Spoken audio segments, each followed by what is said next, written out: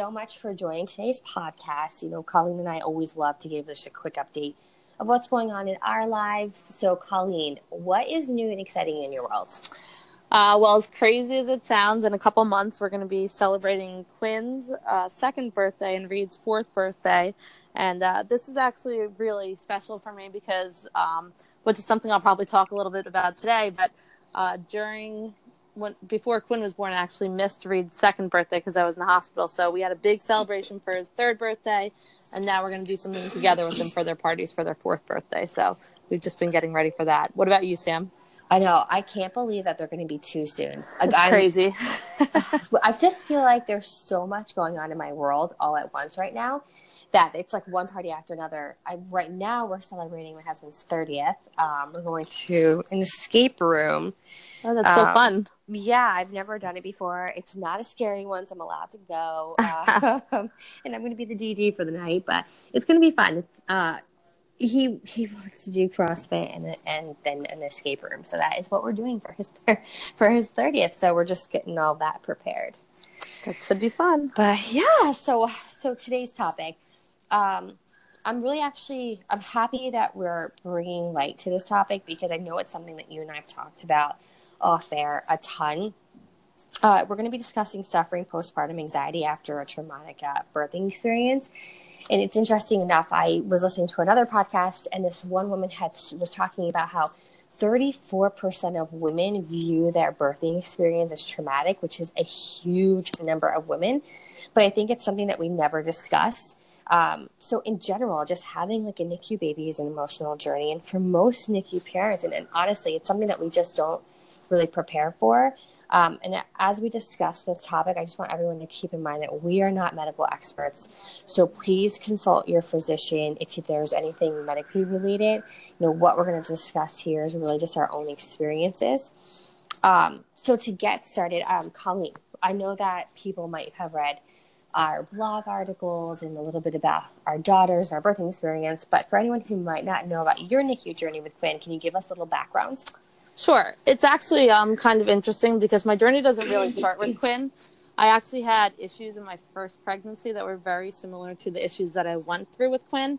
But I was able to make it to almost 37 weeks after a 14-day hospital stay. And I say all the time now, what I didn't realize then is that I think that some of what went on in that pregnancy, even though I wound up with a healthy baby in the end, kind of took a mental toll on me and definitely kind of fueled where I was when I had Quinn. And what happened with Quinn is around 26 weeks, I started to get elevated blood pressure, which is very similar to what I went through with my son. When they told me that they thought something was wrong, they sent me over to the hospital. The high-risk doctor told me all kinds of bad news. I remember putting my mom on speakerphone and just saying, I need you to listen to the doctor because, honest to God, I can't absorb anything that he's saying to me right now. He told me that the baby was measuring extremely far behind, that she didn't have good blood flow. He said, I'd be surprised if you made it another week. I did wind up making another 14 days, which was awesome. But all that stuff kind of takes a toll on you. So then they put me in the hospital. I'd never spent more than 2 days away from my son, who was at the time almost 2. And I didn't get to see him a lot because he was sick and I just couldn't risk getting sick. I missed his second birthday while I was in the hospital.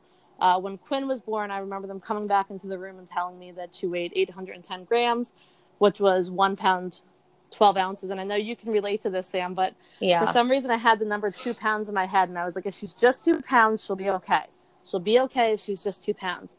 So when they came back and they told me that she wasn't 2 pounds, I don't know why, but that was just really hard for me to absorb. And then I remember they wheeled me down because I asked them if they would take me to see the baby. And after they came back, I couldn't stop shaking. I just couldn't stop shaking after my C-section. And I said to the lady, is this normal? She's like, yes, people shake sometimes. But I really don't know if it was just at that point, like I just couldn't absorb this information. So when they brought me down to see the baby, I remember looking at her and I just thinking to myself, I don't know how a baby this little can make it. And it was just like the reality of that situation just setting into my mindset, like, how is my baby going to survive? It was just so hard to absorb. And luckily she did, and she fought through, and I really didn't know a lot about the NICU journey. And luckily I did have Sam to talk to about a lot of those things that I was going through, even emotionally. But it's just for anybody, it's a hard thing to absorb the possibility that your baby might not make it. And I think that just takes a toll on someone, like to their inner core. And I think that's why so many NICU moms kind of struggle sometimes with anxiety, because there's always that going back to that possibility that something could happen to them. And I know you talked about this a little in the first episode with Maddie's breathing, like her breathing and what that was like. And I felt like that almost every day. It was just that constant fear that like the other shoe was going to drop and something bad was going to happen. 100%. Yeah. I mean, it's an emotional roller coaster, that is for sure. And I know with being in the NICU unit and just being a mom in general, you know, there's postpartum anxiety and depression, and there's even NICU PTSD, which I think people are not even aware about. And I know you and I have talked a lot about that off air because we've both gone through that portion of it. But I know these topics sometimes feel like taboo for us moms to talk about. Why do you think it's important that we discuss this, especially within the NICU community? And why do you think it's important? It's sometimes a topic people like to avoid. So this is actually really interesting because we've been on Minute Moose for about 6 months now, and this is actually the first time that I've talked about this, because it's not an easy thing to talk about, and it's hard to admit to people that you struggled or that you had an emotionally hard time. But for anybody to go through that type of journey, they're going to have an emotionally hard time, because it's not a normal journey. Like when you go into the hospital and you're there for 14 days and you know that at any given point, like they're going to tell you it's time to have your baby and you don't know what the outcome of that's going to be. That's a traumatic birthing experience, because you don't know. I mean, other people have different types of traumatic birthing experiences. I know, like with my son, when he came out, he had breathing issues. He spent a little time in the NICU. And it's funny because when I think back to that first time that I had my baby, I remember thinking that was just so scary. And then I had Quinn, and it was just a whole different kind of scary. But it's just so important for people to talk about, especially in regard to NICU moms, because I don't think people understand that kind of talking about those fears and anxieties is a good thing. And bottling them up sometimes is not the best thing, because I feel like you kind of get two outcomes. One is that you're so anxious all the time, and the other one is kind of that you close everything off and you just don't really remember what went on because you just couldn't absorb anything else. Now, I know, like, as a NICU mom, we all experience like a ton of different emotions. Like, at what point in this journey, because you know you do have like a first birth experience, which obviously did not go as planned either, but a little bit different than Quinn's. So you had something to judge it by, but at what point did you realize that the feelings that you were having, and I don't know how in depth you want to go with the feelings that you were having, but at what point did you realize they were just not normal, you know, for a normal like feeling, if you will, of anxiety after giving birth? So it's with Quinn, I know you talked about Maddie, and her biggest issue was breathing, and Quinn did have those issues more towards the end of her NICU stay when she started eating. But her biggest issue in the beginning was digesting food, and I don't know why, but it took her longer than the majority of NICU babies. And I didn't do a lot of research because we've also, again, off air talked about this a lot, about how sometimes you shouldn't research things that aren't wrong with your baby, because then you'd learn too much. But with Quinn, by day 10, she still was not digesting her food. And at that point, I just remember saying to the doctor, like, well, what happens if she doesn't digest food? And it's funny when I look back and I realize like what a warped question that was, because like, what do you mean? Like, what happens? Like, babies need to digest food to live. Like, she needs to figure it out. And I think at that point, like when it had been 10 days in, and he told me usually by a week that babies start doing this, is when I was like, oh my God, like, is my baby never going to digest food? Does she have neck? Like, what is going on here?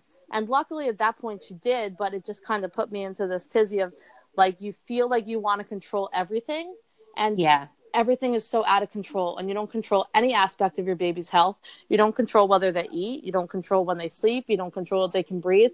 And it's just, with my first pregnancy, you have this warped sense of that you do control those things, and that you can. And when you have a baby that you can't control anything for, I think that feeling of being so out of control and having control over nothing just like made me feel so anxious that I just couldn't control these feelings in me, and I was just worried all the time. I also remember like when Quinn was in the NICU, I used to call there at night, and I found that to be a trigger, and I actually stopped doing it, because for some reason when I would talk to them, if they gave me any bad news, like they said, oh no, she just gave back black bile, which is for anyone who's not a NICU mom, they pull back the contents of their stomach to kind of see what color the digestion is. And when they told me like it wasn't good again, I would just have like the worst nightmares. And even in my sleep, like I just didn't get comfort. And I remember my husband would like wake me up and he'd be like, Colleen, what are you doing? And he would find me fumbling around the sheets and looking for the baby in the bed, because I'd be dreaming that I lost the baby in the bed. And it was kind of at that point that I was like, okay, like this isn't normal anymore. I'm looking for my baby that's not even with me in the bed. Yeah. So at that point, I kind of realized that I needed to talk to someone about this and I needed to get it under control. Now, did you guys have cameras on your NICU beds? We did not. See, I don't know how you survived that, because for me, like, I didn't really call the NICU during the night because I had the camera on 24/7. So they would leave me notes, like sticky notes, like in the view of the camera on her isolette, just to give me updates every time they did a feeding. And like that, honestly, I don't know what I would have done if I didn't have the cameras. That was like a lifesaver. Yeah, I mean, maybe just because we never did, I never really thought of that, but maybe it would have helped. I don't know. Yeah, I mean, it definitely, it just gave you like a peace of mind. Like when, like you said, you don't sleep and you got another like baby at home. Like, yeah, I couldn't even imagine that on top of it. So like, I can only imagine like what you went through, and, you know, knowing that you at some point realized, okay, this is not normal. What did you do from there? Did you seek help, or did the hospital provide you any help, or did you go see someone? Well, you know what? After Quinn was born, I do remember like I could not stop crying. I was okay for like the first few days, and then I just could not stop crying. But I knew, like, for my first pregnancy, I kind of went through that too, and then it subsided. And then I remember when my son Reed was born, like, I went back to work when he was 5 months old, and I was like, this is okay. Like, I'm okay. So I knew what it was like to feel normal after a pregnancy, or somewhat normal. Again, like, I had, like, those normal, like, mom fears and things like that. It was actually interesting. One night we were on our way back from the NICU, and my husband and I stopped for dinner at a place that we often went to dinner, and one of my friend's younger sisters worked there, and she asked us how the baby was, and I just probably wasn't, even though I always thought I was giving off this facade that I was okay, I apparently was not, because she did mention to me that down at the same hospital that my baby was in, that they had a unit down there, postpartum. It was called the Perinatal Mood and Anxiety Disorder Clinic, and that she went there after her baby was born, and that they really helped her. And I was like, you know what, can you give me that number? Which is a very weird thing to ask a stranger, but at that point, like, I was like, wow, this is like right in the same hospital that my baby's in.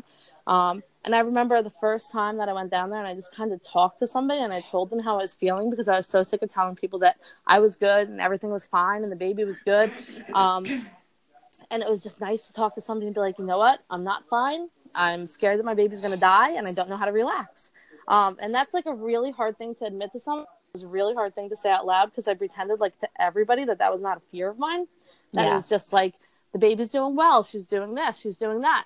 But deep inside, like, you see so much in the NICU, and you see other babies that the outcome is not always good. And you realize that that's like a real possibility. And it was just so scary for me. And I realized at that point that it was helpful to talk to someone, and that instead of like numbing those feelings and pretending that everything was okay, I needed to let people know that I didn't think everything was always okay.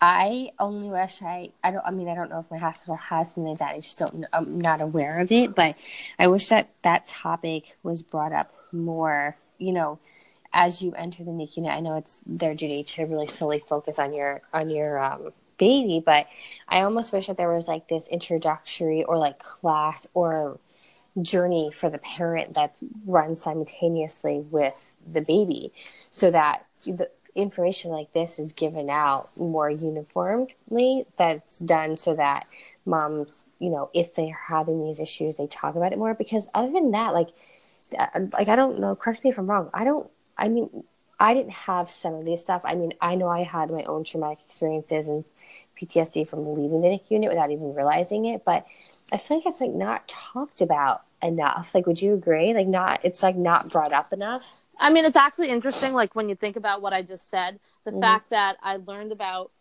this place that was literally right in my hospital. Like, I mean, right in my hospital. I learned about it from someone that was a waitress or waitressing, like, at like a restaurant that we went to. Like, and I mean, mind you, I put up the facade that I was okay a lot. I told people that I was okay a lot. when I really I was having a hard time and I was struggling. But it's just so hard to tell people sometimes that, like, you don't feel strong, or that you're having a hard time, or that, like, this is really taking an emotional toll on you. Like, it's not easy to tell people that. So, like, when you can go and tell, like, somebody who you know that it's, like, a judgment-free zone, and you're going to go there and they're going to understand because they talk to people about this all the time. And when I went there, I said these exact things to her. I said to the woman, I was like, you know what? I was like, I don't even know how else to say it, but I'm just so scared. I'm so scared of everything. I'm so scared that, like, everything's out of control. And it's just so interesting that there's just not resources out there for the NICU mom. And that I think a lot of times, like, and it's not the nurse's job to diagnose you or figure out what's going on with you. But I think a lot of times we put up the facade that everything's okay when it's not. So I think sometimes it's even hard for people to read that. So even if they just included these materials, like when you enter the NICU, like, hey, if you feel like you're having an emotional struggle or a hard time, just realize this is a really common thing for NICU moms to go through. You know, it's interesting you bring up the nurses, because obviously we have nurses that we connect with and that, you know, request to stay on our cases, and that we've built these rapports with and our Facebook friends with. Like, do you think that, did you have someone special, like a nurse, that you felt like you could talk to about some of this stuff and that helped you through your journey a little bit more, that maybe helped aid that anxiety a little bit? I mean, they definitely helped aid the anxiety. And I have to say, my anxiety was always okay when I was in the NICU for the most part. It was more when I was away from the NICU. Yeah. And I felt like I wasn't in control anymore, is when I struggled. Like I said, those times at night, or I had a hard time sleeping. That's when I struggled the most, because, like, when they were there, they were reassuring. They'd be like, you know what, Colleen, like, she didn't digest food today, but I feel like she's going to do it tomorrow. Or they'd be like, she had a couple Brady's today, but you know what? She's been doing really good. This is just a bump in the road. Sometimes this stuff happens. I remember, like, she had something called ASD, which is an opening at the top part of the heart. And they were like, realize, yes, this is scary for us to say to you that your baby has a heart defect, but this is so common in preemies. And whenever they'd say that, for some reason, it made me feel better. Like, 100%. I'm like, okay, like, I realized this is not normal for just any baby, but if it's normal for preemies, that saying for some reason always made me feel better. I'm like, okay, this happens to other babies that are in the NICU. I get it. It's almost like the confidence in their voice definitely pushes you at ease, because you've never done this before. Like, how would you know? Well, you know, and to your point, we never Googled things. Like, you know, because that only led you down a rabbit hole of really, like, self-destruction. So having them be so reassuring and having that voice of confidence definitely 100% helps. So, you know, I can totally get that, like, being there and having that support. Now, on the flip side, did you ever talk to anyone in your family, or, like, how was the support from your family during that time? So, my family, I have to say, I can't even say enough good things about my family ever, because when I was in the hospital for 14 days, my husband still went to work. And my parents made sure that my 2-year-old was taken care of for that whole time. And it didn't end there. And you know this, like, then there's a 2-month NICU stay. And, like, no matter what I needed, they'd say, like, Colleen, we've got it. Like, you need Reed picked up, we'll figure it out. You need Reed to stay at our house, we'll figure it out. Yeah. No matter what it was, they figured it out. And, like, when I was having a hard time sleeping and just, like functioning in real life society, like, I could not function out of my little bubble that was NICU. And if ever, like, I had to go outside of, like, my pattern of things, like, I'd wake up, I would drop my son off at the babysitter, I'd go down to the NICU, I'd leave the NICU at 3:00, I'd pick him, like, I had a certain pattern that I always followed, and I did not like to deviate from that because it caused anxiety to deviate from that. So they were, like, really helpful in that way. And I remember my mom saying to me, like, Colleen, like, it's okay, like, if you feel like you're having a hard time, to talk to someone, like, that's only going to help you. And like, so there was no judgment there, which makes you feel good too. Like, and who sees you at your worst? Your parents see you at your worst, or your husband sees you at your worst. Like, they're the ones who really know what you're going through, where the rest of the world, you can pretend that everything is okay. Can you give the listeners a little bit of background about your family? Because you have, like, an amazing support system, and I think it's so great how close you guys are. So it's actually interesting. Like, I'm one of 5, and I have 3 sisters, and my brother's my brother. So, you know, he was there to help sometimes, but usually because his girlfriend was helping. But, like, my sisters were always in the NICU with me, and you said this about your sister too.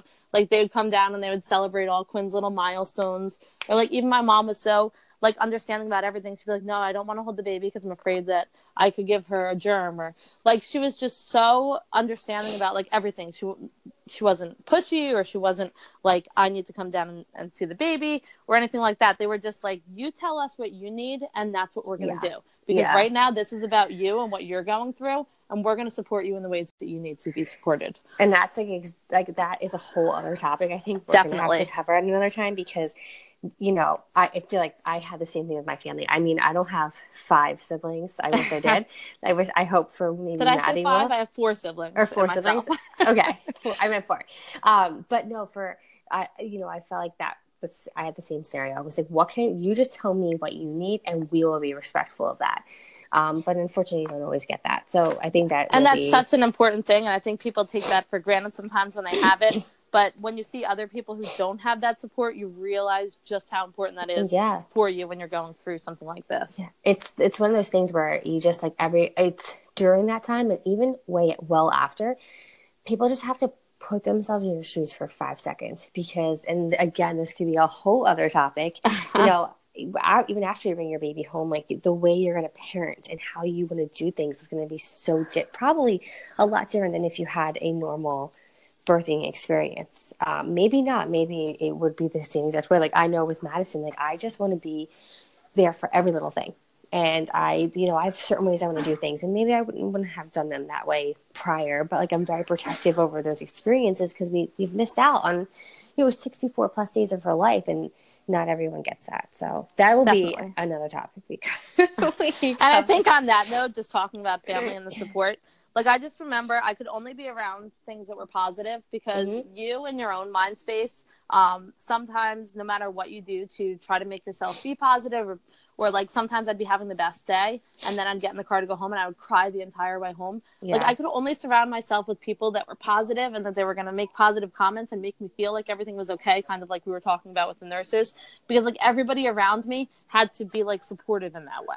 Yeah. I just like could feed off their positive energy because I had enough negative like stuff going on. I support that 110%. I felt the same way. I mean, my favorite place to cry and have mental breakdowns was in the shower, because it was already really hot and I felt like no one would know if I was crying. Yeah.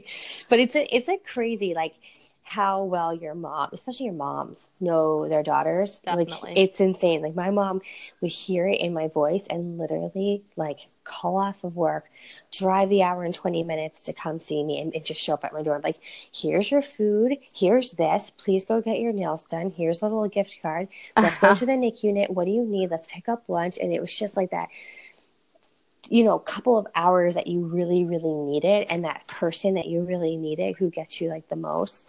So it's just interesting. And now that we have daughters, hopefully they're superheroes like that. When they're older. So I do want to talk about, that post-traumatic stress that you have and feelings after you leave the NIC unit, because I feel like those are important to talk about. But before I do that, what advice do you have for any moms who might be going through that like extreme anxiety or having those extreme emotions that might not be so normal? Like what advice would you give to them? I mean, everybody's different, so it's kind of hard. I know for me, like I said, it helped to go and talk to somebody who was a complete stranger, which sounds so weird because number one, I've never talked to anybody in my life about like a therapist or anything like that. But it just felt like so relieving to just be able to get off my chest how I was actually feeling. And I felt like I couldn't say that to anybody that I was close to. So I know for me personally, that was helpful. Or I think sometimes just to channel your energy into something that is positive, or find something that is positive, that you can maybe take your mind off of what's going on in that aspect of your life. Or I know that I was never able to do this, but sometimes the nurses would say to me, like, maybe just take a break from the NICU for one day and kind of just like regroup, which I was never able to do. But I think for some people that would probably be helpful, because the NICU in itself is just a stressful place to be. But like for me, it was less stressful to be with my baby, because when I could see her, I knew everything was okay. So that really depends on the person. Yeah.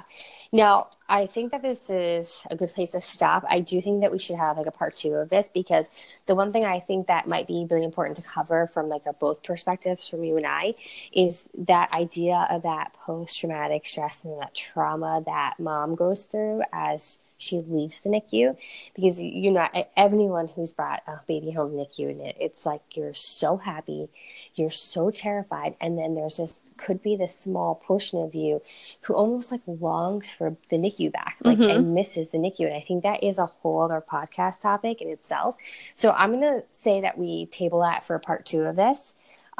So again, this was episode 2. We talked about postpartum anxiety and PTSD slightly. I just want to thank you guys for joining us this week to discuss this.